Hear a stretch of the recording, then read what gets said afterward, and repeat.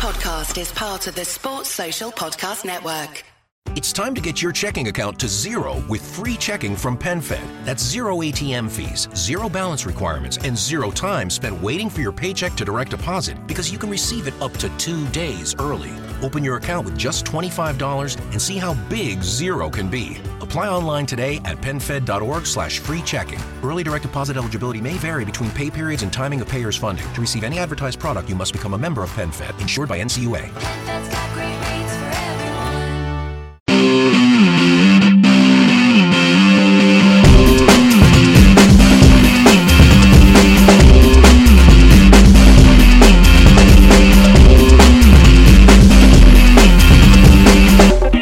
Hello listeners and welcome to the FYP Podcast. Hooray! Pod 151. Wow. Sponsored by JC Innovation and Strategy, the global research and brand consultancy from South London. Visit jc-is.com. And also Vector Printing for all your print and embroidery needs. Go to vector.co.uk and that's Vector with a K, correct. Well done. Well done. And those voices you can hear are those of James Endicott. Hello. And Andy Street. Hi. Endicott missed last week's pod. I did, yes. The big 150. The big 150. Yeah, with Damo. You weren't there, with who, sorry? Just some guy called Damien Delaney. He's a prog rock act. You might have signed him. Is he the guy who's it from left to right? He's a big Eric Clapton fan. Is he? Yeah. Of course he is. Of course he's an Eric Clapton fan. You're not a fan of Eric Clapton yourself? God, you mean? Oh, okay. God. People call Eric Clapton God. Do you not know that? What? No. Yeah, well, they do. Do you? Very good. No, I don't. Good guitar. Cream were a good group. Yeah. Very good group. Cream were very Who was the drummer in Cream that was crazy? Ginger Baker. Yeah, he was crazy, wasn't he? They like to call him Viking Gold Baker these days. Yeah. Okay, we'll start with a poor joke. That's good. As we mean to go on. Anyway, let's. It's very good to be back. Thanks. Yeah. Yeah. Oh, that's what I meant to ask It's really you. good to be Sorry, back. Good. Yeah, I'm really sorry I missed last week, but work. It's okay. Work came in. But Work happens. I realised that you had a good substitute in Damien Delaney. We did. Yeah, we for did. me. We did. And thank you, first of all, to all the kind comments from a lot of our listeners who enjoyed that pod and have let us know that they enjoyed it. So we I appreciate really enjoyed. The levels were a bit off in bits. The levels were a bit off, but apart from that, I thought it was very insightful. Very good. You didn't need to lean into the microphone very loudly to do that. Didn't I? No, you didn't. Okay, I won't. Okay, good. Right, let's talk then about. Well, there's been 2 games since Palace played. Since we had the Pogba demo, we played Charlton at home in the Cup. Yeah, and Watford away in the Premier League, and we won both games. Hooray! It's pretty good game, isn't it? It's not bad, is it? 2 wins. Shall we start with the Charlton game? I mean, I personally don't really care that much about Charlton, but and I didn't go to the game either. But Brilliant podcast. it was really good. Great. It's just that sort of level of professionalism that's endeared people to the FYP podcast. That and the impeccable sound engineering from you. Yeah.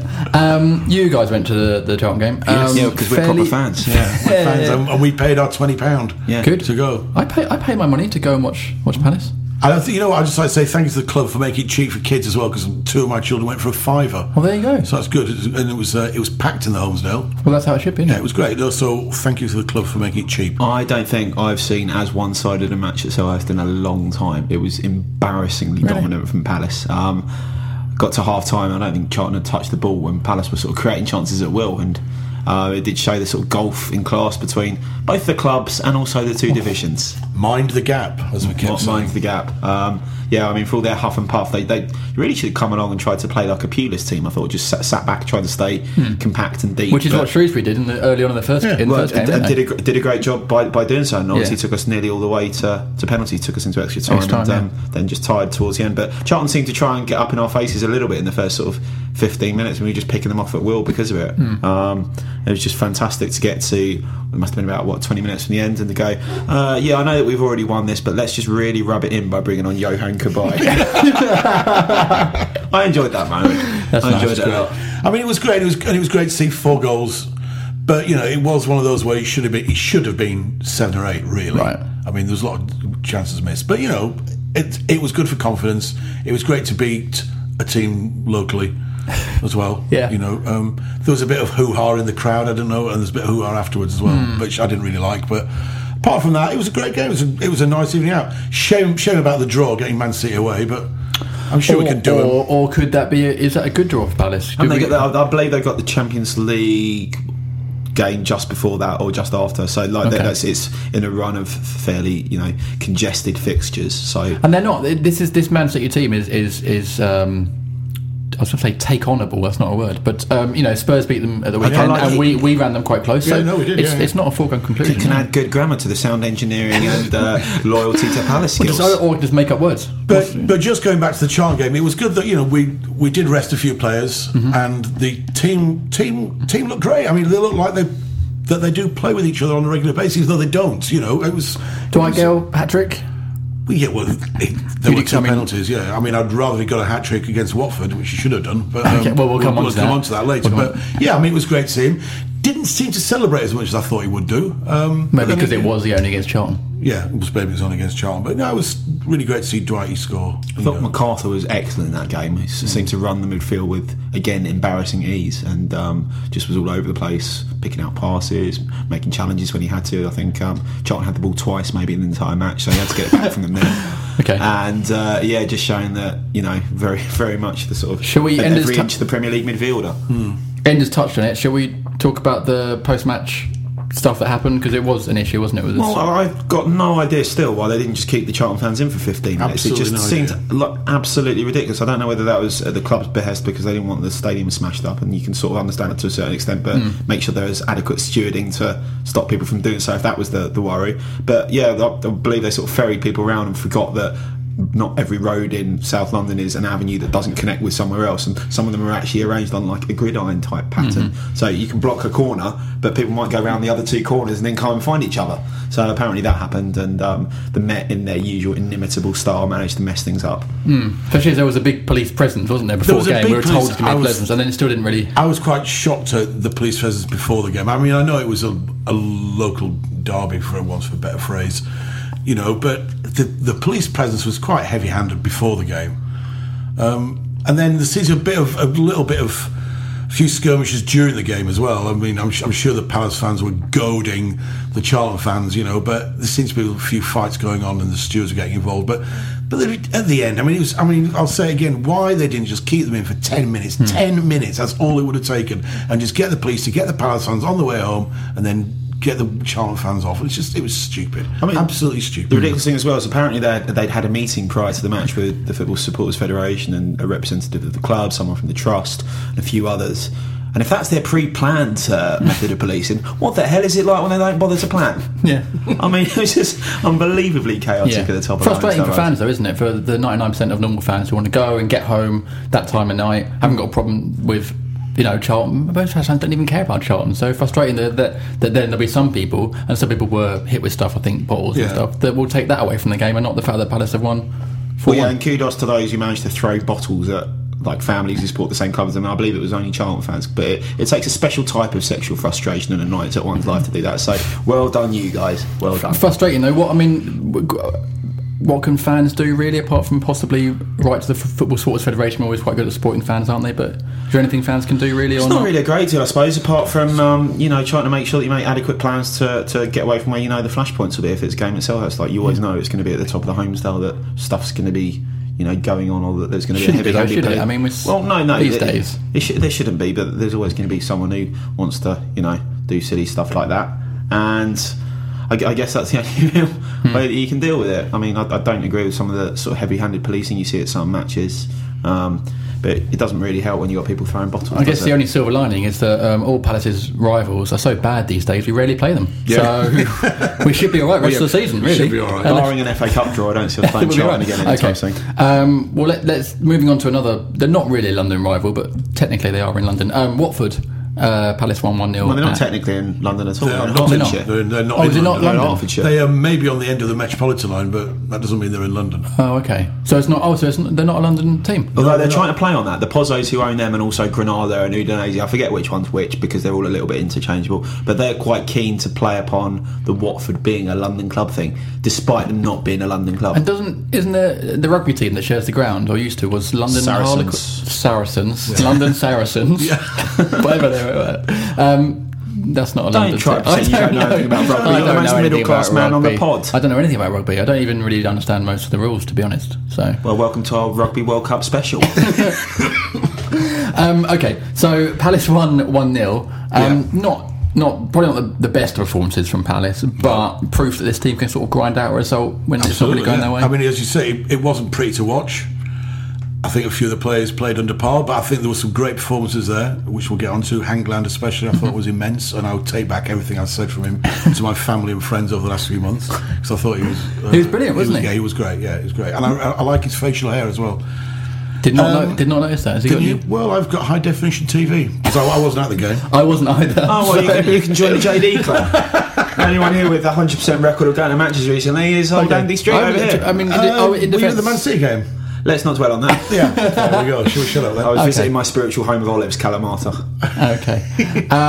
Why didn't Palace play very well then? I think there was a combination of factors. I think that it's basically Watford seemed to take a very compact approach to playing football, and they're quite cynical. Actually, they did. It was a match in which there were 39 fouls. I've written some stats down today. I can see them. We've not got Kev here to come up with unsubstantiated facts. So I thought that I would put in some actual facts. Okay, good. Yeah, 39 fouls in that match, which is Do you know the breakdown of those fouls? Yes, team by team. But I'm It's about half and half, wasn't it? We had 2 more than them. Oh, really? Really? Yeah. Okay. Yeah. I think. It did have a bit of a needle about the game, didn't it? It was particularly towards the end as well. I thought they were becoming increasingly cynical, and there was some, obvious yellow cards. I think ended up 4 yellow cards each. No, I'm just now turning into. Well, no, actually, the yellow cards was an interesting one because there wasn't the ref seemed to let things go early on, and then it did in the second half. They all came out. Well, it just got to the point where he couldn't let it go any further. Exactly. He's like, "Oh, let it go. I'm going to have to." And he was like, I was watching it on TV, and even the people on TV who were slightly biased towards Watford would say, "He's got to pull out yellow cards. So this is ridiculous." It was ridiculous. And a lot of them were very cynical as well, which I didn't like. But. Well, I thought they targeted Cabaye early on. There was sort of 3 or 4 in a row on him, albeit by different players, but he seemed to be a little bit within his shell at times yesterday, and there were a couple of little slightly petulant acts from him as well, where he sort of scraped his studs past someone as they were lying on. I think it was very good management by Pardew to take him off at that point, because I think he was just teetering on the level of just like he could have. He seems to get you can rile him a bit, can't he? He seems to have a bit of an edge. Definitely got a fire in his eye, hasn't he? Cabaye. He's definitely got a dark side to him, which I like. I like it too. I think at this level, being that quality footballer and having a bit of a dark side, all the greats have got a dark side to them. Agreed. Yeah, agreed. And also, what I like about Cabaye is the fact that we're seeing each week this other side of his game that no one really talked about when he joined. No. That actually he can play defensively and dig in and work hard, and he'll take late on. It wasn't the foot scratching, but he gave away a yellow card on the halfway line, sort of cynical foul. But you think, well, you've got to do that sometimes, and he'll do that for the team. So there is that side of his game alongside the ball passing skill stuff. I thought Wilf played amazing when he came on for the last 35 minutes. I thought he sort of changed the game. I thought it was really exciting, and again, good management by Pardew. A week or so ago, saying he wasn't playing right, his mind's not on it, he needs a bit of a break, and obviously Will says sat on the sidelines going, right, I'm going to prove it to you, and he came out and did. Well, that's the way to do. Is that the way to get the best out of Zaha, is to keep giving him those targets, I guess. I think so, yeah. The thing that impressed me most about Wilf yesterday wasn't obviously just the fact that he won the penalty. We know that he's got that in his locker. It was also the defensive discipline that he showed. Like, there were 3 or 4 occasions where we lost the ball, and obviously they were going to be pressing in the latter stages, albeit that they didn't really offer a huge amount all afternoon, which I think was one of the things that contributed to a fairly poor match overall, their lack of impetus in the final third at times. But there were a few opportunities late on where they were sort of bursting down the flank that he was on, and he was making sure that he was getting back with the men, sort of doubling up where he needed to, put in a couple of really good challenges actually as well, and that's not always a side that we've always associated with Will Zaha. So maybe he's growing up. He is. Well, I was actually just about to say it was a very mature performance when he came on. He wasn't putting the ball at risk when he didn't need to, but equally he was drawing the fullback Nyom, who came from Grenada. Fantastic name. Who's a very physical fullback and has actually done really quite well for Watford since he signed, and he managed to commit in sort of 2 or 3 times, and then obviously committing for the penalty as well. It was definitely a penalty, wasn't it? Yes, absolutely. Somewhat for fans, it was in the area, and it wasn't a foul, and it was in the area. Exactly. Yeah, so that usually means it's a penalty. Yeah. I don't know, maybe. Well, I don't know. Unlike you two, I was actually at the match, so I didn't have the benefit of 5 HD replays. I know, I thought it was about 7. 3 hours of analysis and loads of analysis. Really nice. And I had a nice cup of tea watching it. Me too. Really nice sandwich at half time that my wife made for me. Lovely. Very good. Really lovely. There was a few changes to the game. We had a change in goal, which was kind of unforeseen. I mean, we said with McCarthy in previous weeks, he made mistakes and stuff. Did we think he'd be essentially I was dropped for this I was one? very surprised. I was by it, surprised because I mean everyone always talks about the fact that obviously it can hit a goalkeeper's confidence quite heavily if they're dropped after games in which they've made mistakes, and I think by most people's admission, apparently even his own, he did make a bit of a mistake with that Spurs goal. But equally, I thought Hennessy, and we've not really spoke about it, but I thought he'd made the mistake for the Charlton goal for the header. Came straight at him and fumbled it in. Obviously, it's kind of one of those things. There seems to be a fairly biased set of analyses on goalkeepers for Palace fans at the moment, that people seem to have their favourites, and then because of that construct the arguments based upon who they want to be picked in the team rather than based on the match that's actually happened in front of them. And there were people who'd criticised McCarthy for that goal that he conceded at Spurs, who by the same token should have criticised Hennessy for the goal he conceded against Charlton but didn't. And on that basis I was quite surprised, given that obviously Julian's not fit yet, but given that Hennessy had made one mistake in that match against Charlton, and it had been a League Cup match, for him to then retain the spot for the Watford game. I wasn't entirely taken by him in the Watford game. I thought there were sort of 2 or 3 instances where his handling wasn't great. There was that moment in the second half, towards the end of the second half, where he was supposed to catch the ball, it bounced off him almost. I can't quite remember. Well, he sort of went to get it, and all the defenders turned away like, "Oh, he's got this," and then suddenly it was out of his hands again, and he sort of spilled it. And that was the moment when they were really pressing to get. But thankfully, their players had also turned away, thinking, keeper's got this. If any of them had gambled on it, that could have been. Well, nasty. And that's the thing, right? We had it obviously against Man City, and they're a top class side who are going to gamble on a goalkeeper making a mistake, particularly one who's not playing for a top 4 side. Or be a top 6 side, but not a top 4 side. They'll make the gamble that the goalkeeper might make the mistake, but no one seemed to do that from the Watford side. Equally, there was the cross that was hoisted into the box late in the second half as well, that he seemed to just drop at someone's feet in front of him. I was quite a long way away. It certainly wasn't a poor performance though, was it? It was. I wouldn't say it was a fantastic performance. I thought there were a couple of instances on the free kicks as well where he seemed to get caught in his heels and his footwork wasn't quite there for me. And I know that's a tiny bit of micro-analysis that I've criticised in previous weeks, but there was 2 instances. The first one in the first half where it clips the top of the wall, I don't think he's getting across to it there. And the one where Girardo, who's a horrible petulant little shit, get off the fence. Get off the talented though, great free kick, but Hennessy's not getting anywhere near it. Arguably no keeper's getting near that, really, are they? Like, it was. Well, if anyone should be getting close to it, it's a goalkeeper who's 6'5". I mean, everyone's been going on about the fact Hennessy should be picked because he's marginally taller than McCarthy. So if you're going to pick him on that basis, then he should really be making sure that his footwork is a little bit better with free kicks. McCarthy's been not unlucky. He's made mistakes, but all his mistakes he's made have been punished. Like, he hasn't made that many, but he's made a couple in high-profile games being punished, whereas Hennessy made a few on Sunday and they didn't, possibly because it was against Watford and not against Man City or Spurs. I think the thing is, like, they're both pretty decent goalkeepers. I don't actually think there's a lot in it, to be honest, between the 2 of them. And or Jules. I mean, we've got. Well, this is the reason you need, as a goalkeeper, you need, as with any position in any football team, you need confidence. But I think the goalkeeper, you definitely need it, and you need to be able to marshal those 4 guys in front of you, and you need to have that sort of be very, very verbal with them. And I didn't really see Hennessy doing a lot of that. No. So there are a couple of instances of indecision as well where he's not really come to claim it, which would be again one of the things you'd expect him to do most. And there are a couple of moments where he didn't seem to be, as Ender says, communicating with his back 4 all that well, and then come in and being the sort of assertive goalkeeper that you'd expect, which, notwithstanding the fact that people criticise me for saying that on the pod, but screw you, I don't care.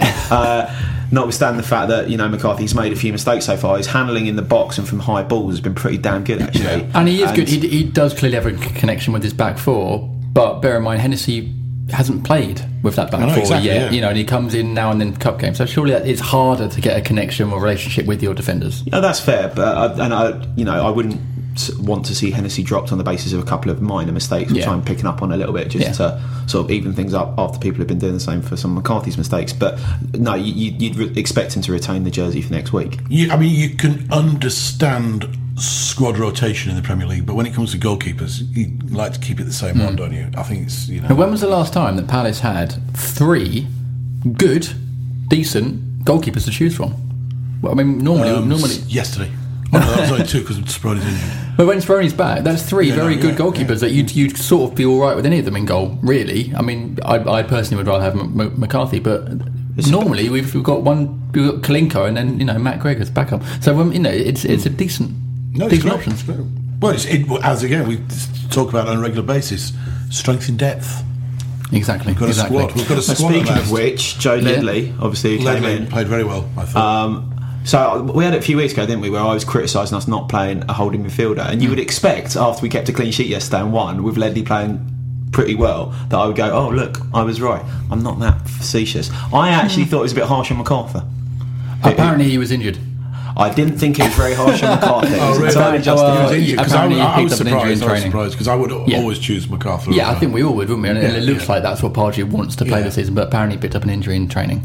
But then came on for the last 20 minutes or so, didn't he? 15 minutes? So clearly it wasn't that bad. But again, it goes back to your point, and that we have the options off the bench, people to do that, like Ledley and Jedi. And I thought we looked less creative though with him not being there. I mean, obviously we've kept the clean sheet and Ledley put in a very good defensive performance, but I thought arguably we looked less mobile in midfield, and we did create, I think, fewer chances than we have done in previous weeks. Have you got the chance stats there? I have got a good stat here. Actually. Before you do this, go on then. Do the stat. And then Abdi of Watford created as many chances as Cabaye, Punchin, Sacco, and Balassi put together.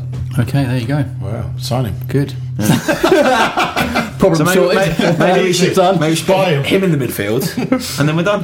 Why did our midfield not create as many chances? I just think it was just one of those games where the opposition don't really come there to. They've not conceded a goal so far at home this season, but equally they've not really played in such a way as to have any goals scored themselves. So I think they've only scored one and conceded none. So it's not like you're expecting a couple of nil draws, didn't they? So they're very tight in the middle. Which maybe just goes to show that Pardew picked the right team and putting a fairly physical guy like Ledley in there rather than risking MacArthur. Obviously he came on late and was fit enough to be on the pitch at some point, but obviously it's something that Pardew probably got right there. Well, the way Watford play though, doesn't it? It kind of reminds you of Palace back under Pulis, isn't it? Yeah. Like a team who they got one ambition this season: stay up. Yeah. So they're being solid, they're being compact, and it's actually working for them so far. They'll do all right, and I don't think they'll go down. At the start of the season I thought they would, but to be honest, there's a lot from worse watching teams. Sunday, there are worse teams, and there's teams that play way more open than they do. I mean, they passed more than we did. They passed more in the attacking final third than we did. It just looks like they're lacking a goal scorer at the moment. Which is weird, it's weird though, because they had two guys last season who scored over 20 goals. Yeah. Dini did Igalo? Yeah. I think so. We looked at that extra bit of quality. It was I wouldn't say we're that much better than, but we just that little bit where we had that bit of quality. We got that quality which we've been building up over the last 2 or 3 seasons. It's games like the Watford game where it shows how far we've progressed in the Premier League. More experience. It's experience as knowing much as quality. The nuances and stuff of the game. But speaking of goals though, Dwight Gale started up front, which a lot of us have been calling for some time. Scored a hat-trick against Charlton in the Cup. What did you make of his performance? Because it didn't quite work for him, did it? Although, going back to Treat's point, not many chances created, so maybe it wasn't the quite right game for him. What did you make of it? Well, he still had enough put on, albeit that it was a low chance game. And I love my little statistical models, and there was one that I look at that said that both teams, if you're putting it on the right basis, were sort of averaging at a level that was under a goal each. So it wasn't a particularly high chance creating game. But still, even in spite of that, Dwight did have 2 or 3 really good opportunities, particularly the one that he dinked over Gomez that came back off the post, which you kind of wonder if he should have maybe done better there. The replay suggested that the defender got the smallest of touches onto his foot, so if that's the case, perhaps a bit unlucky. But fun enough, I didn't spot that having been at the match. Well, you could have watched the highlights. On Match of the Day 2 last night. But do you not have a TV? No. Oh, well. He got in the right. It was a lovely ball in from Sacco, I believe, but got in the right position for it. Gale gets in the right positions for these chances, but isn't quite finishing the sort of half chances that maybe when he was getting runs in the games in the team he was before. There's only a handful of strikers in the Premier League that are that amazing that are going to get every half chance. It's these are the strikers you're talking that cost you 35, 40 million quid that will take those half chances that Gale didn't get. The fact is he's in there and he's getting those chances. He's getting them, and he was causing a few problems. Do you think he's, for the way we play, is the right guy? I thought he looked a little bit isolated at times yesterday, particularly in the first half. Got to about 40 minutes, and then some of his link-up play at times is okay. It's just you sometimes wonder about his ability to read the game around him and to drop into the right spaces to receive the ball, or to sort of spot where the play is going and to see where the pass is going to be laid off to. Well, I think when the ball does come into him, he's not a massive slouch with it, but he does just end up looking a little bit marginalised in games at times. And I thought he did at times yesterday. It was better late on when we were starting to break a bit more, and he created that chance for himself on his left foot that he ever so slightly dragged wide, but had started to come back into the game a little bit more at that stage. Obviously at the moment we've not really got any better options. Wickham's out, Murray is in Bournemouth, Bamford is probably doing his hair or something, and Bamford. Shamak is doing his hair or something, and Gale is one of the few options we've got left there at the moment. It is a bit ironic that Murray's gone, isn't it? And then instantly, literally the week later, we need a big man up top. Like, that's frustrating. Well, it's ironic in that Alanis Morissette way. It's not necessarily a big man. You just need somebody up there who's got the experience and the... Which we had in Murray. Which we had with Murray, yeah. We had with Murray. But, hey, let's not dwell on Murray. He's gone. He's gone to the old person. And he's not even playing, although he might now that Callum Wilson is injured. I think he came on as a sub. Well, he's come on as a sub in the last 3 games for Bournemouth, so he hasn't. He's playing then. Yeah, but he hasn't started them, and that's why he left Palace. Anyway, that's for Bournemouth podcast. Can I just can we talk about the 2 centre backs? Yeah. Oh, yes. Because I think it's very interesting the fact that it's obvious. We've always gone Dan Delaney, and then in comes Hangland. Played a blinder. I mean, man of the match without a doubt. Well, not without, but I think he was. I genuinely, by some way. And that's. I mean, it's a great situation to be in, but again, as with the keeper and his centre backs, it's about having that spine, isn't it? To keeping that spine solid all the way through, and we can chop and change on the flanks and around that, but your spine's got to be solid. And for me, your 2 centre backs are so integral to the team. And is it okay that I'm throwing this open because I'm comparing the pod? But I'm just saying, do we go back to Dan and Delaney, or do we keep Hangland in? I don't know. It's a tricky one, isn't it? I think neither Delaney nor Hangland are getting any younger. So at one point or another, one or both of them might end up getting injured. And I think it's great to have the sort of cover where Hangland's that sort of player who I don't think he'll let you down very much. And every time he's come in for Palace, other than he had a sort of slightly shaky start for Palace, but every time I think over the last 12 months or so that he's come into the side, and someone will now write in and say he only signed 11 months ago, and then I look like a fool. So why have you not got it written on his stats? Well, I didn't think to look at his transfer history. Next time I'll bring a slightly more compendious please do. sheet of paper. But every time he's come in for Palace after having bedded in, he's not let the team down. And again yesterday just looks absolutely sorry. But again, it was an experienced performance from him at the back, wasn't it? Knowing exactly how to deal with his frustration at not getting that header, which was a great save. That was an amazing save. His frustration, even at the end of the game when he was being interviewed, which we saw because we were watching on TV Street, he got interviewed and he was still going on about it. He's so angry that he hadn't scored. It was a brilliant save. And I like that level of commitment. I mean, I know you're going to get that from a footballer, but just to see that, you could feel as though he felt good about his game. You could sense it sort of grew in the game. He's like, I'm having a good game here, and I'm just proving. Well, he was superb. A few doubters, me included. Yeah, I mean, he also seems quite happy to play the sporting role, as in, like you say, coming in, doing a job, rather than absolutely. I don't know, wanting to play each week. But then he's getting on a bit, so maybe that's not his role. I was a bit worried about Kelly. I thought he was quite exposed at times and was being sort of turned inside out by Anya, who was the Watford left back, I believe. It was a bit, and it did kind of raise question marks about whether or not he was getting enough cover, or whether he's able to deal with particularly tricky wingers, and whether he's got the sort of mobility. I don't always rate Joel Ward quite as highly as some Palace fans do, but one thing you can say is that Ward's probably got more ability to recover once he's been beaten than Kelly perhaps has. I think he's probably got a bit more acceleration. Centre back playing at right back. Yeah, maybe. I think so. We've sort of said that we'd like to see him. A few times. Well, I haven't said that. The way Hangland's playing, he won't get a chance at centre back, will he? No. Okay, good. That kind of wraps up the Watford performance, doesn't it? Really? Yeah. But you know what? We got 3 points. Not a very pretty game. There's a few great performances, and they're the sort of games that a year or two ago we wouldn't have got a point out. Well, exactly. Yeah, it doesn't really matter, does it? Like, as long as you get the result, that's. I thought it had 0-0 written all over it from before the match and then during the match. So obviously to then sneak something, it was absolutely fantastic. And it was a good penalty from Caballo, wasn't it? Well dispatched, and a lot of similarities to KP's penalty. The last time we played Watford. When was that? 2013. And we were all there together, weren't we? Do you remember? Yeah. What, at Vicarage Road? You don't know damn well when it was. It was Andy Street. It was at Wembley. Similarities between that one. Of course, KP was in the TV. He was in the TV, wasn't he? Because we were watching on TV.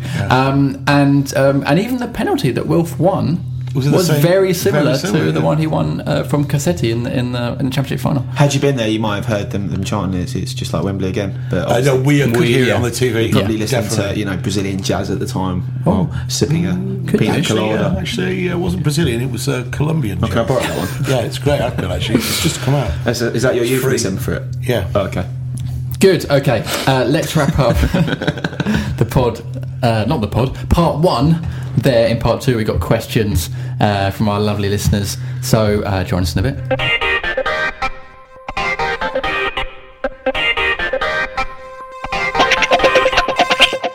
Hello, listeners. Welcome back to the 5-Year Plan podcast. Pod 151. Wow. Sponsored by JC Innovation and Strategy, the global research and brand consultancy from South London. Visit jc-is.com. Do you want to do the thing straight? What thing? The thing we were doing for JCIS before. Oh, more popular with Kevin Day than James Corden. Oh, very good. Okay, Thanks, guys. Say no more. And we're also. I'm not implying that Kev's having an affair with James Corden. That's not what I was That wasn't what I was saying there. Me neither. I thought that was what that. Ooh. No, it wasn't. Okay. We're also sponsored, of course, by Vector Printing.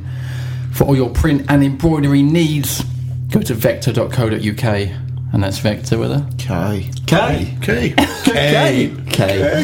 Good. Okay, so that's a crescendo of emotion. You start off really nonchalant and then get really excited. Crescendo with a K. Yeah, crescendo with a K. Good. Okay. Questions then from our listeners. The first question is from Tank Matt. Oh, hi Tank. Hi Tank. Oh, He Matt. says, "Do you think Gale will be Pardew's first choice striker?" Has he got anyone else at the We moment? touched on this in the first part, didn't we? It's probably not, actually. I don't know, but who is? We haven't got anybody else at the moment, have we? Well, not until you get Wickham back, I suppose. Yeah. I mean, I just coming on to that point, he said after the match, didn't he, Pardew, that having Wickham and Schumacher out is the equivalent of Liverpool having Benteke and Sturridge injured, which obviously shows that the sort of high regard that he holds Wickham and Schumacher in, firstly, but also really sort of solidified that perception that those two very much would be in his sort of first choice plans were they to be available. How would you fit those two in? Would you play them both, or? I reckon you'd probably end up playing Schumacher as the number 10, and then Wickham as the number 9, like similar to how we played at Liverpool last season, and then rotating between, punching maybe out wide at times, but also maybe rotating between him and Schumacher occasionally at 10. But you've then got a pool of wingers who would be sort of flitting in and about the box.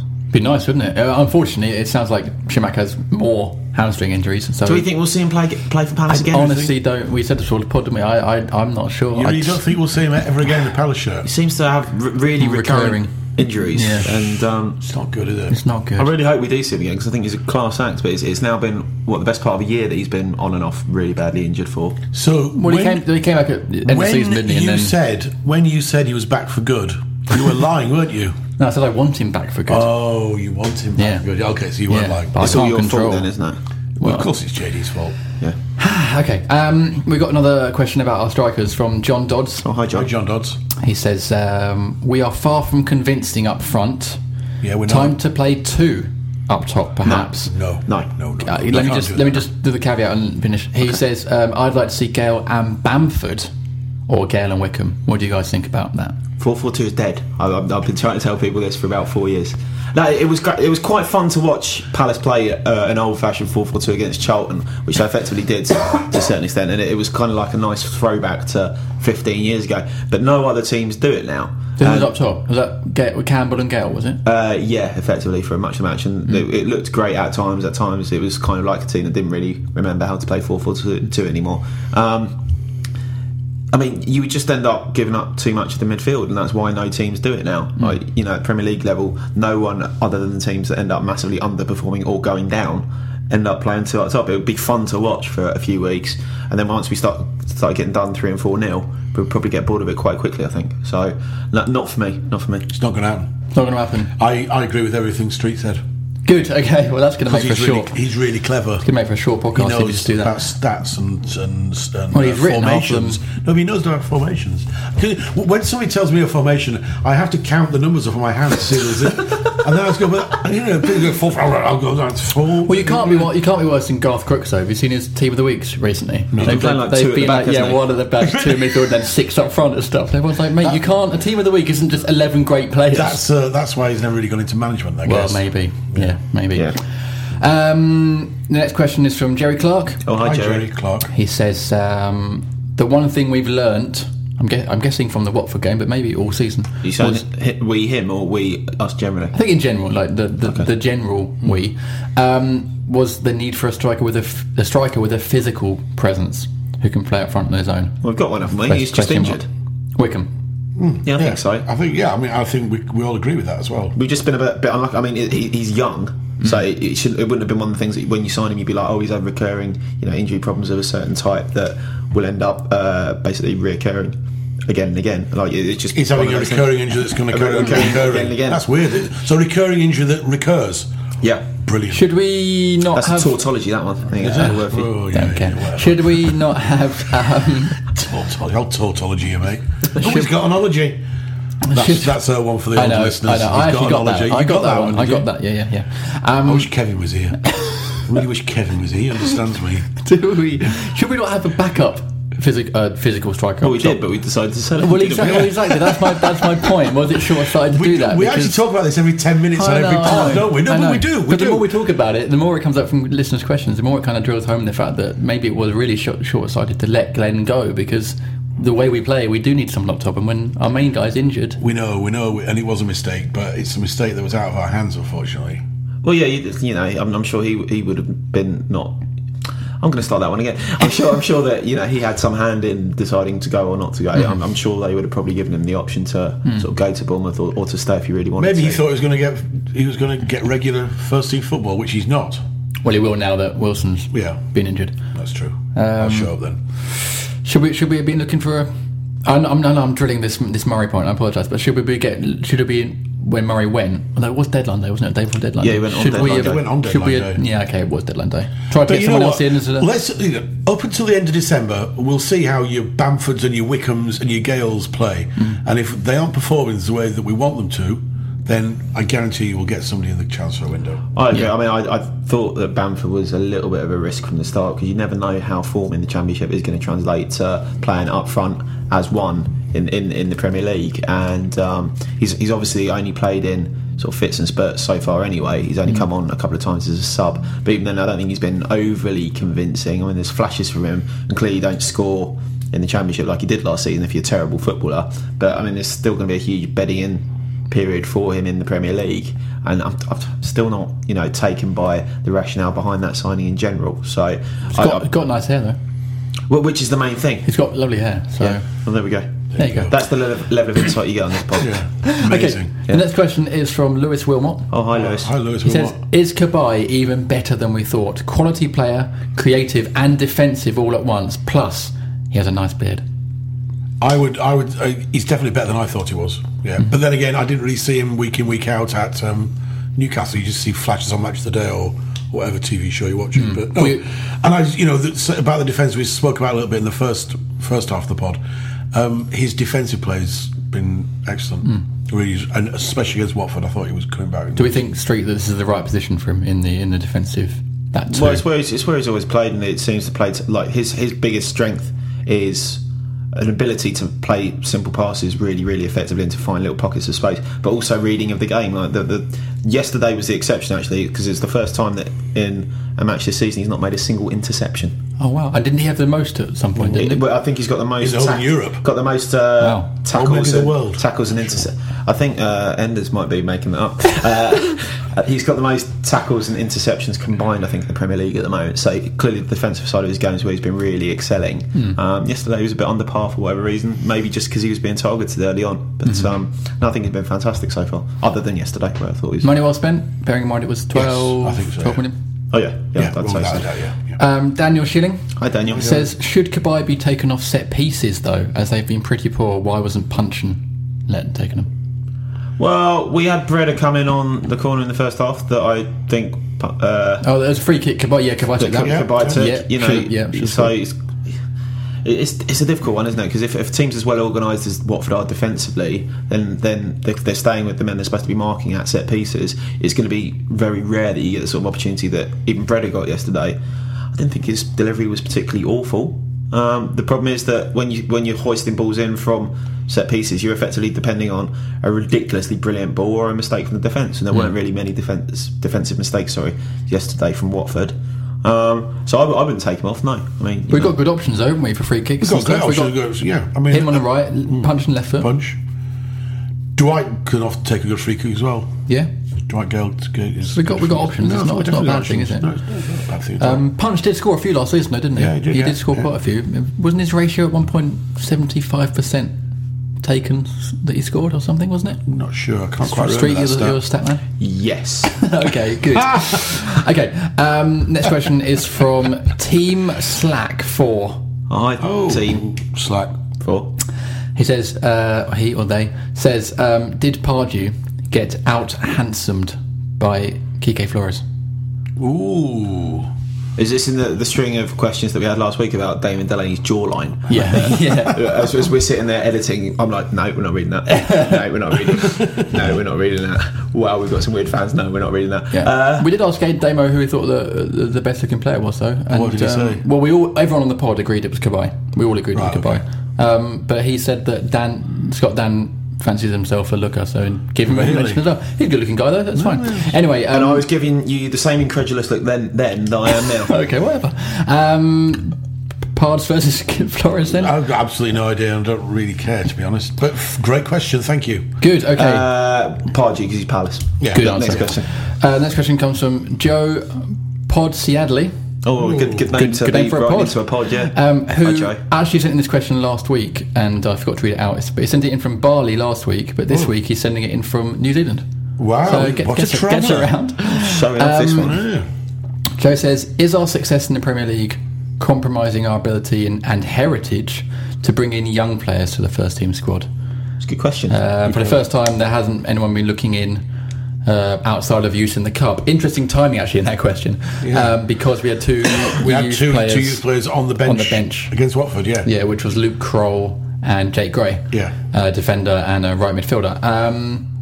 We've said before in the pod, it's difficult, isn't it, Andy, at this level to be given that many chances to young players. It's difficult as well because we've not had the investment historically in that side of things that you'd perhaps need to produce Premier League level academy graduates. Like you look at the teams that produce a huge amount of players that come through, the likes of Southampton, they've poured millions and millions and millions into the infrastructure and into the development of players and really sort of focusing on that side of things, and we've not really done that, and to do that would take a slight shift in emphasis and also quite a big cash reserve. And Southampton had a billionaire who was prepared to put that money in, but everything that we now take in as a Premier League club goes out to Premier League footballers who you end up paying ridiculous wages to, etc, etc. It's all quite short-termist in approach, which then isn't really conducive to investing in an academy and bringing through the sort of players. It takes a really sort of long-term holistic view of things.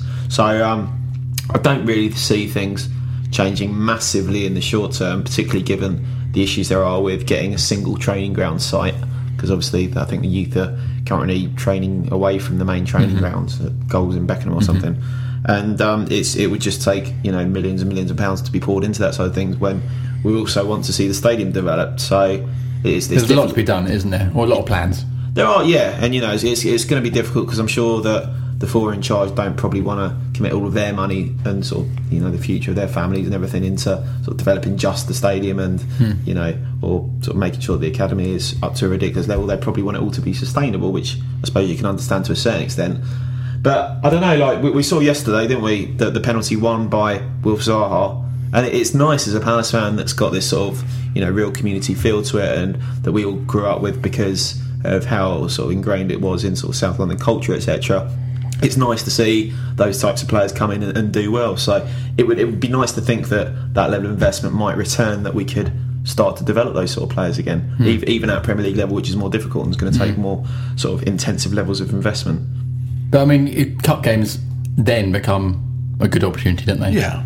I mean, I think it's a great question, but as we said at the beginning of the answer, we did have 2 youth players on the bench yesterday. It's not like we're not looking at the youth. And I think a few more travelled as well with the squad, so they were. Yeah, it is, and some that they are there. It's just a lot harder to get into the first team now than it ever was, and because of all the reasons that Andy mentioned. Yeah, it's that gap. That gap is getting bigger and bigger and bigger, And Pardew he has referenced it at times, so he is thinking about it. But like Andy said, it's not as easy as just plonking them in like it was back in the day for us when we were playing at that level. Yeah, when we were as bad as Charlton were the other night, when we were a mid-table championship side, there were any number of academy graduates who just by virtue of being talented would have improved certain positions. Now when you're looking to displace James MacArthur or Johan Kabay or Bakary Sagna. Bakary Sagna, what? We signed Sagna. Wow, I missed that one. On the emergency loan, was it? Bakary Sacco, not Sagna. Okay. I was making such a good point up to that point as well.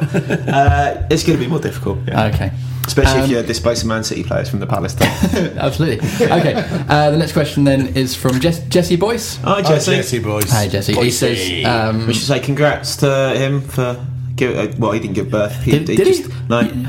Wow. Streets There's changing. a water on Mars and men are giving birth. What's going on? We signed Sagna as well. You know what? Next thing you'll be telling me we're in the top 6 of the Premier League. That one. Congratulations to Jesse on the birth of his second son, Sonny. Sonny Boyce. Congratulations. Excellent. Congratulations. So his question is, what is the bigger news story? Palace win 9 out of 12 Premier League away games under Pardew. Or man giving birth. Or Hangeland getting the train home from Palace. Did you see this the other day? That's a great picture. After the Charlton game in the Cup. Very good. Fantastic. I did like the new song from him as well. He's big, he's hard, he's got an Oyster card. Hangeland. Nice. I thought it was very good. That's very good. That's very good. That's great. I loved how nonchalant he was just sitting there. Well, he sort of had a big grin on his face, didn't he? But it just adds to the sort of cult hero status of Hangeland, doesn't it? So, and of course, he played very well. And in fact, that leads us into our next question, which was from Graham Mackay. Hi, Graham. He says, was that the best performance by Hangeland in a Palace shirt? It's the best I've seen. Definitely. Yeah. Even a few like that Swansea game at the end of last season sort of springs to mind as well. He's, as I say, he's come in quite a few times and not let anyone down. Against Spurs, I thought he was very good the other week. I'd say, probably his best one did come in the Watford game, though. We had a couple of questions on this, and they're from Lee John Hughes. Hi, Lee. And James at Follow the Palace. Hi, James. And they both sort of say, what now for the defence? If Delaney is fit for West Brom, is he back in, or is it Hangeland, or what? What do we do?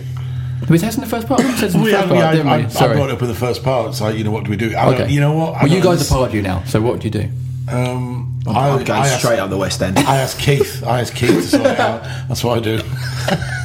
Okay. Keith, what shall I do? Keith, what should I do? They're hassling me. I don't know. I've got 3 great centre backs, and I would probably go with Dan and Delaney. Okay. And I'd leave Hangeland to come in and rescue us. Because of Damo and Dan's partnership, and I think so. I think that's what I do.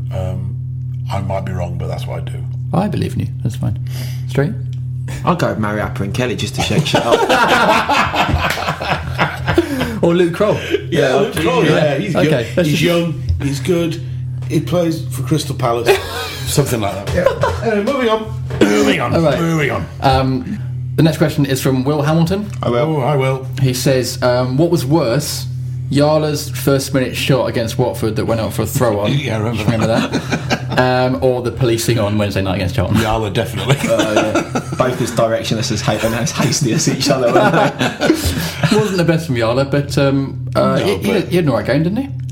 We didn't really talk about him in the first part, did we? But he's such an asset because he just scares people. He just scares defenders. That's what he does. Was it good to see him back on the wing rather than up front? Right, it's not his position, is it? No, not at all. Sorry, I just got hiccups. I don't like hiccups. That's okay. No one does. No, who does? But when you have hiccups, you can never remember when they stop, can you? All of a sudden you go, or when they started. Anymore.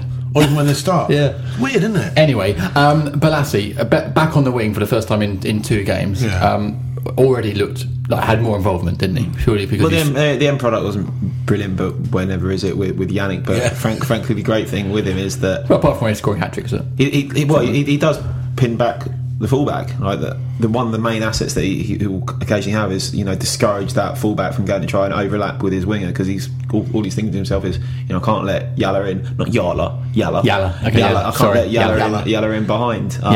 So even when he's not having a particularly great game, and I thought it was okay yesterday. I didn't think it was brilliant, but I thought it was okay. But they on match today too. They also highlighted Yala Balassi's. Defensive, we were talking about Wilf in the first half. Balassi. Yala Balassi. I'm just going to call him Yannick Balassi now. Yannick Balassi's defensive work, and that he was getting back to cover it was Neom at right back. So clearly, again, like we're talking about Wilf's defensive work. Like we know we'll get that from Balassi as well. Which when we talk about the wingers at Palace, they have to be able to do that, don't they? Well, they have to, because you have right and left backs who essentially also wingers as well. So all those 4 players, 2 on either side, have got to be able to do both things. You know, fullbacks these days aren't really fullbacks anymore. No, they're all wing backs, aren't they? No, they're wing backs. It's like going back to the 50s. Yeah, they're like wing backs. But then again, your 2 wingers then are also got to have that ability to, which is Zaha and Balassi have learnt over the last sort of 12 to 18 months that they need to do that, and we've mentioned about both of them in this pod that they are getting better and better at that. And you know, as the game is moving on, I think, you know, those 4 positions are very interchangeable, very interchangeable. And for instance, since the last pod, Balassi's signed a new 3.5-year deal, which we all know means absolutely nothing in this day and age, because of what it's just worth of paper. It's not worth. Well, it means it's great. Yeah, brilliant. It means that it's they brilliant. can. But then when Tottenham come in and offer 30 million for him in January, he'll go. Yeah, but so what does it mean? You know, that's 30 million. Who cares? No, it means that clubs will have to offer more. It does mean clubs will have to offer more money. I won't be cynical then about people signing contracts. So you wouldn't be, because they always keep them, don't they? No, obviously no. It's not about that. It's about it raises their price in the market for clubs, and you'd be happy with 30 million for Balassi, wouldn't you? Well, yeah, I'll be happy with 25 million. Okay, good. Well, they're not giving it to us, though, are they? No, but you know what I mean, though. You know, I know. Yeah. This man should not be put in charge of that much money, frankly. Just don't know where he's going to. Open down the record shop, mate. Exactly. To buy some Colombian jazz. Okay, because there's a lot of it I haven't got yet. John Dodd. So I think I had a question earlier, didn't he, John? Yeah, just dominating the questions. Says, when is Yala gonna score from outside the box? Ooh. Never. A week on Thursday in training. Prove me wrong. Has he scored from outside the box at Palace? I don't believe so. Don't know. Well, someone will probably now write in and tell us. He must have done at some point. I don't. His first goal was a lob against Ipswich. Do you remember that? We beat Ipswich 5-0, and he lobbed over the keeper. That may have been from outside the box. Don't know. I can't remember. Good question. No, we've got no thoughts on that question. No thoughts on it at all, I'm afraid. No. Okay. Moving on. Okay. Carl Mortimer. Hi, Carl. Hello, Carl. Says, does anyone feel the same as me? Yes. Most Thursdays. 8 points clear of the relegation zone. 28 more points to go. Yeah, that's exactly how I feel. Really? Yeah, definitely. So actually, we were right to be quite so hasty. We are. Get to 40 points and then we 40 points. In fact, somebody was saying the other day, we're a third of our way there. Really? 36 points is what will keep us. Really? This year. Yeah, so we're a third of our way in reality. So we're not far off safety. No, absolutely. I think any sane football fan, any sane Palace fan, you're looking at that 40 points mark. We're currently 50-1 with a lot of bookies to be relegated. So I am piling on. Just as an insurance policy. When we beat Chelsea, I got a little bit carried away and dipped into my betting account, and the odds were 40-1, I think, that come the 1st of October, Palace would be top of the Premier League. So I put a couple of quid on that because I got a bit carried away. That's not going to happen, though, is it? I won't tell. It's the 28th. It's in 2 days' time and we haven't got a game. So all you need is the top 5. One of whom's self-combust. You need the top 5. One of whom's owned by an oligarch, and the other of whom's owned by Qatar, to all go into administration, and then your quid's in. In the next 48 hours. I love people that bet. Okay. That may have been quite a big news story, though. A waste of money. It'd be a lot bigger news story than water in Mars. Okay. Graham Mackay again. We've got the same people asking the same questions. But it's a good question. This one's a good question. Says, what was up with the bee thing playing the drum at Watford? That was a bit weird. That was a bit weird. I don't know if you saw that on TV, because obviously you two weren't at the match. I might have mentioned it once or twice. No, you haven't. But this mascot who came up, like a lot of Palace fans had got into the ground early, on Sunday to like start a little bit of an atmosphere. And he was just standing there, like trying to sort of goad the Palace fans. And at one point, he just sits on the turf with his arm folded, just going, "Come on, then, let's have it." Did he? Yeah. Dressed as a giant bee. And then Palace fans carried on singing. There's a hornet, actually. It's a hornet. Of course. And he then went off, and obviously the football match started because we weren't there just to goad animal hornet things, caricature hornets even. Yeah. And then he came back like as the match had started, just banging a drum, Brilliant. which made no sense at all. That actually sounds quite I good. like that. It sounds crazy. mad. I mean, it was kind of divided between Palace fans who decided that they wanted to chant about how embarrassing it was, and then the rest of us who were just going, "What is going on?" Well, Graham has a second part of the question. We have an eagle dressed in a skirt. He's not got a drum though, has he? Speaking of which, did you hear that a Charlton fan tried to punch Kayla? No. Really? Yeah. Did not hear that. Yeah. Didn't hear that. Oh my word. Oh, that's awful. terrible. That's not very nice, is it? No, that's No. not very nice. No, you Was shouldn't. it the most recent Kayla? Yeah, the most No, there's only ever been one, hasn't there? Stop it. Sorry, Kevin's Stop not here, it. so I'm Children trying to- listening. And this concludes this week's episode of Moral Indignation. Listen, Graham's got a second part of the question, which is about the hornet with the drum, which says, "Can we all agree Pete the Eagle would take him easily?" Absolutely. He'd definitely take the sting out of this situation. Oh, right, he's done that. Good. Very Right, good. He's so pleased with himself. Oh, yes, I am. I've been waiting for the last 45 minutes to get that in. Okay. That's the reason I came today. There's another mascot or based question from Sam Whiting. Hi, Sam. Hi, Sam. Interesting one. It says, is there any other team in English football that has an animal on their badge that isn't their nickname? Because Watford have got a moose on their badge. Have you seen Have that? they? Yeah. I just thought it was How a really is- confused hornet. It's a moose. It definitely looks like a moose with the big Really? antlery things. It's a Antlery bit... things. I got one. whatever. I got one. Have Sunderland actually got a black cat on their badge? No, they've got a lion? They might have a lion of some sort, yeah. You know, we should I should maybe have next prepped week that read one. the questions beforehand and we'll get it all. Well, up. actually, why don't we throw that one open to listeners? If any listeners can let us come on, know of listeners, clubs that... throw it open. Yeah, Let's yeah. just put it out there.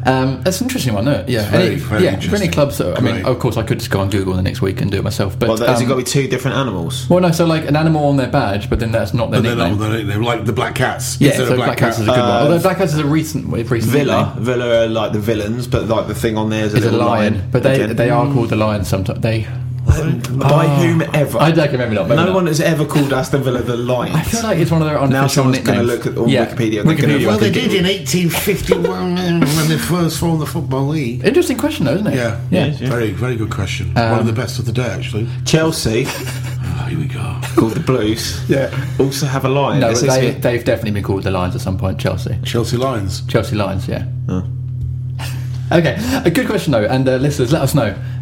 If there are any. But it's more random to do ones. with this. There is, if they called it, there's a nickname like Eagles or whatever, but there's not. But we had Well, like a dog on there or something. Do you know what I mean? But like a greyhound. Watford but is really you know, interesting because they've always been the Hornets, to my knowledge. Well, they've got a hornet who bangs a drum. But yet they've got a moose. It's very a random thing to have on their badge. A moose is really random. Yeah, You don't it's find many moose in Buckinghamshire, do you? Mooses? Meese. I was going to say meese. Many moose.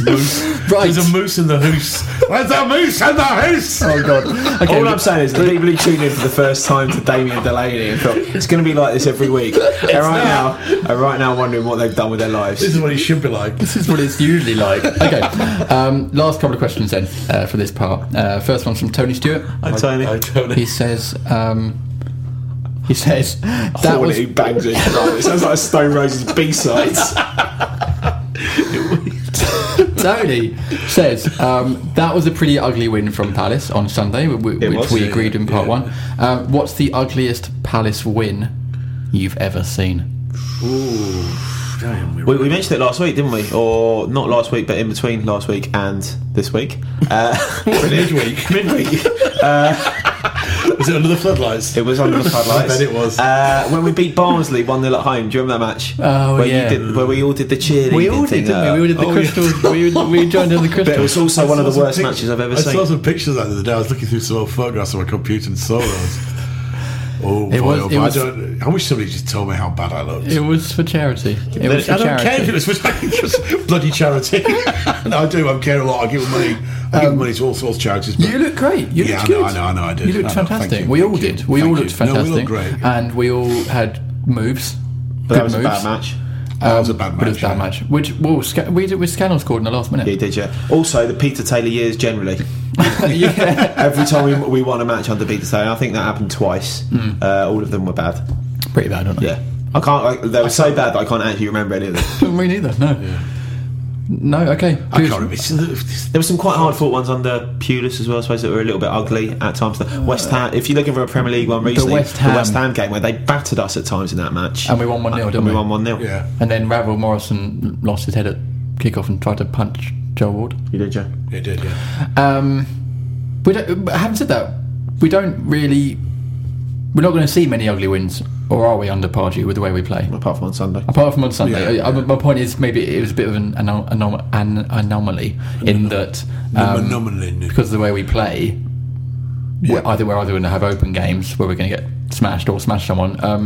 We are going to get smashed at some point. We all know that, don't we? We are going to get absolutely thumped by somebody. I think we are. Yeah. But I'm happy about that because I also know we're going to thump somebody else as well. Yeah, exactly. Yeah, and it's not going to drag us down into the bottom three. I think that kind of wraps up our question. I mean, we did have one question from Rich Green. Hi, Rich. Which is on your point a minute ago, Street. So just thought the Damo pod was brilliant last week, which is lovely, and thank you to everyone for their kind comments about the pod with Damien. I think we could all agree he was an excellent guest. He was brilliant. Which current player would you invite on next? We just want to make sure, get it out there, we're not going to have players on every week. It's not going to become a regular Someone did thing. say that, and then I just thought, think of the logistics. And also, we'd run out by week 25 anyway. Yeah, week 25 would be on to the person who holds the water bottles for the under 11s. And it's actually me. But anyway, thank you to everyone for their kind comments on that pod. What if we were going to get another player? So on that? I think it'd have to be Breda Hangeland. Yeah, that'd be good. Yeah, definitely. Public transport links around here are exceptional, so you'd have no trouble getting there. Yeah, I think it'd actually be quite fun. What's that chant you said? He's big. I said it literally 5 minutes ago. I know, I've forgotten it already. Okay. He's big. He's hard. He has an Oyster card. Yeah, sounds great. He's a bit of a character. He seems like he would be quite good, actually. You see, I don't use an Oyster card at the moment because you can use contactless. Me too. So I don't have an Oyster card. Me neither. He does. Maybe you should tell him. Maybe he doesn't need to get an Oyster card. Just you use your mine got stolen a few months ago. Did it really? Someone took all the money off it. I just feel like this, so I don't want to use it anymore. So don't blame me. This will end up being a really long chime if we incorporate these bits into it. Though. Yeah, good. Let's wrap up part 2 there. Thank you, listeners, for your great questions as usual. In part 3, we're going to look forward to Palace's next game, which is against West Brom and Tony Pulis. Boo. So join us in part 3.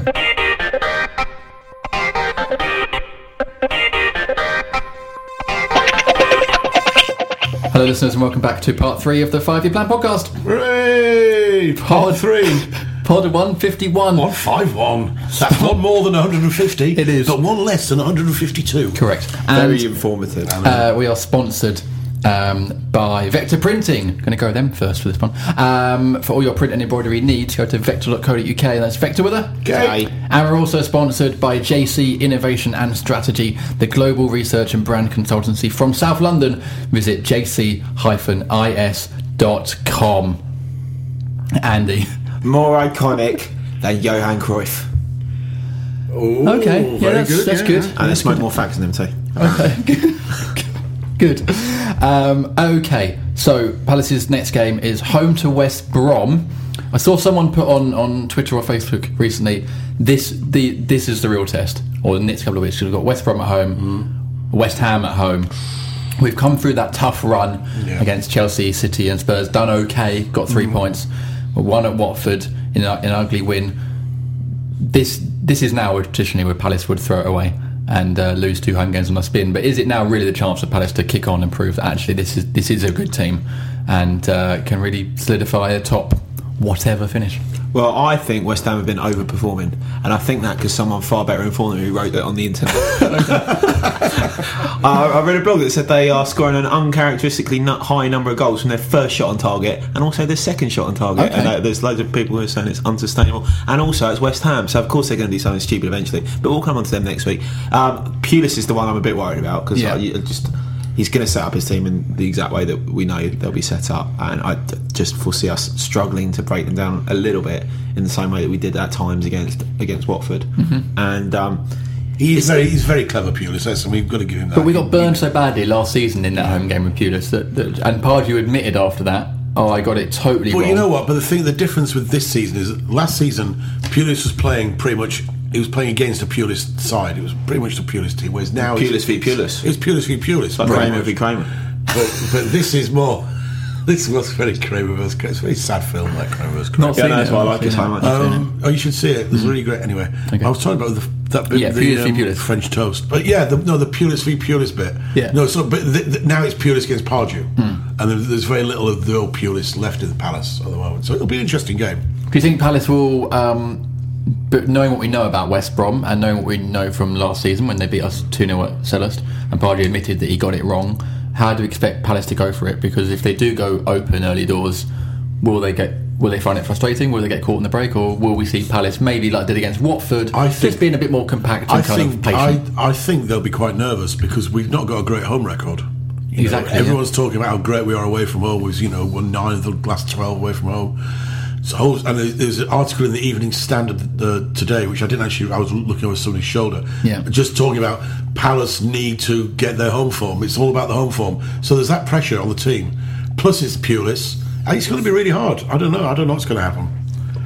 Because I don't know anything about football. But I'm sure Street will tell us what's going to happen. You got any stats, Street?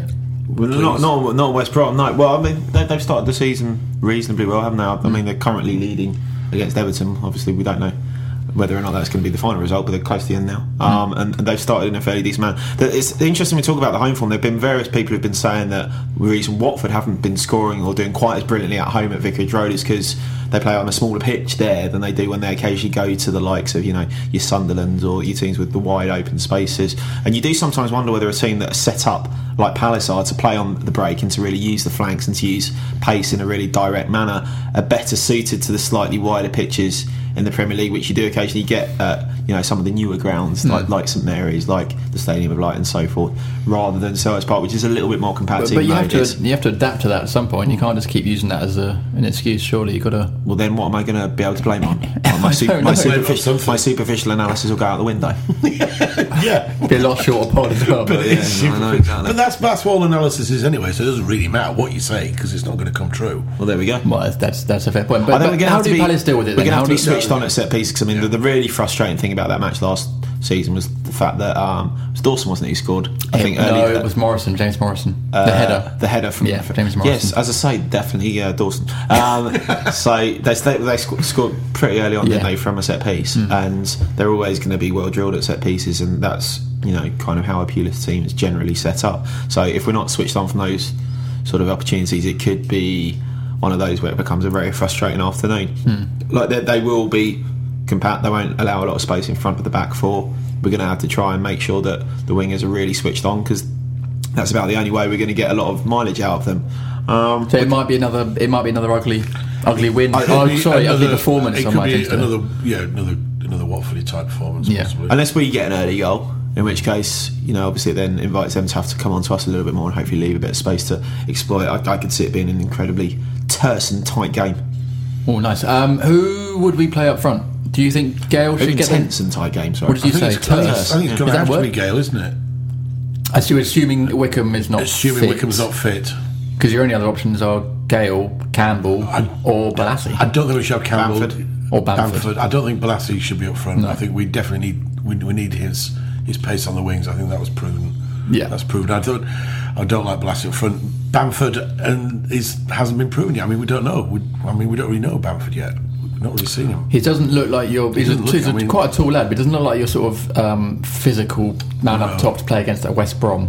But we've not got one though, have we? We don't have one. So if your choice is Gale or Bamford, then you'd probably go with Gale because he's got a little bit more. Well, he sort of knows the Palace way a little bit better, and he's more. I guess he's more in tune with the rest of the team than maybe Bamford is. I don't know. Tough one. It is a tough one. It's a tough one. Maybe we need somebody.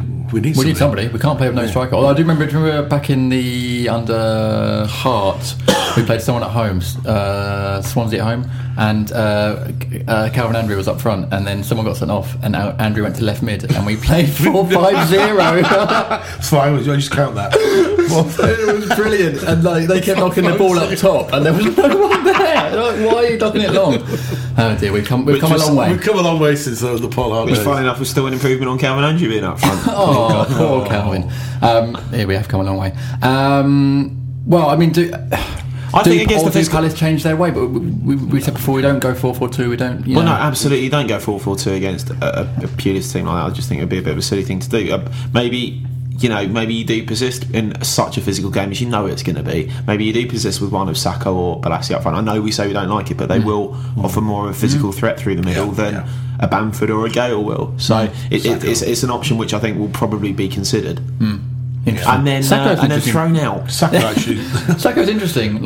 He's very physical, very, very strong. Actually, I'd forgotten about Saka stupidly, but maybe you go with him over Gale. That'd be interesting. Because certainly hold the ball up. And he's physical. And he's got elbows. He's got. He uses them. He's an interesting one, Saka, isn't he? We haven't really talked about him the last couple of weeks. He had that blistering start, cannon of a left foot shot, but last couple of weeks has sort of.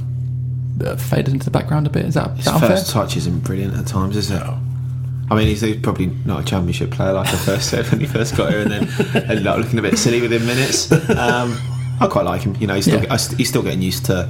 I think the pace at this level, particularly the sort of little amount of time that he'll get when he receives the ball. Like even now, I think he's a bit surprised by quite how quickly men are on him. But yeah, I think he's done quite well whenever he's played for us, and.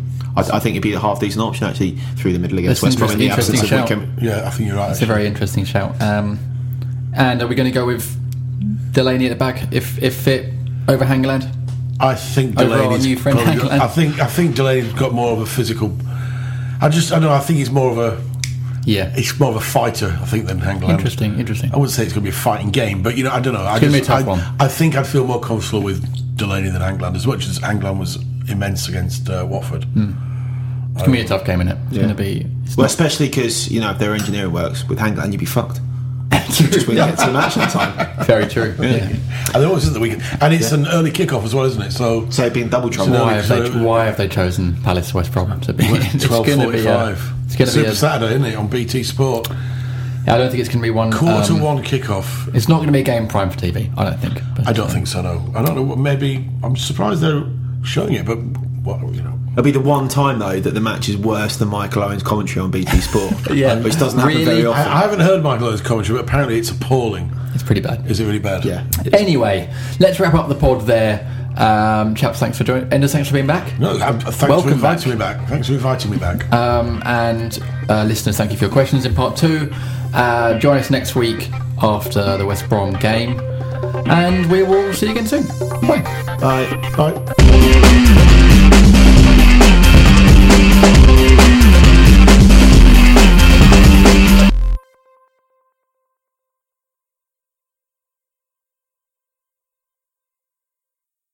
It's time to get your checking account to zero with free checking from PenFed. That's zero ATM fees, zero balance requirements, and zero time spent waiting for your paycheck to direct deposit because you can receive it up to 2 days early.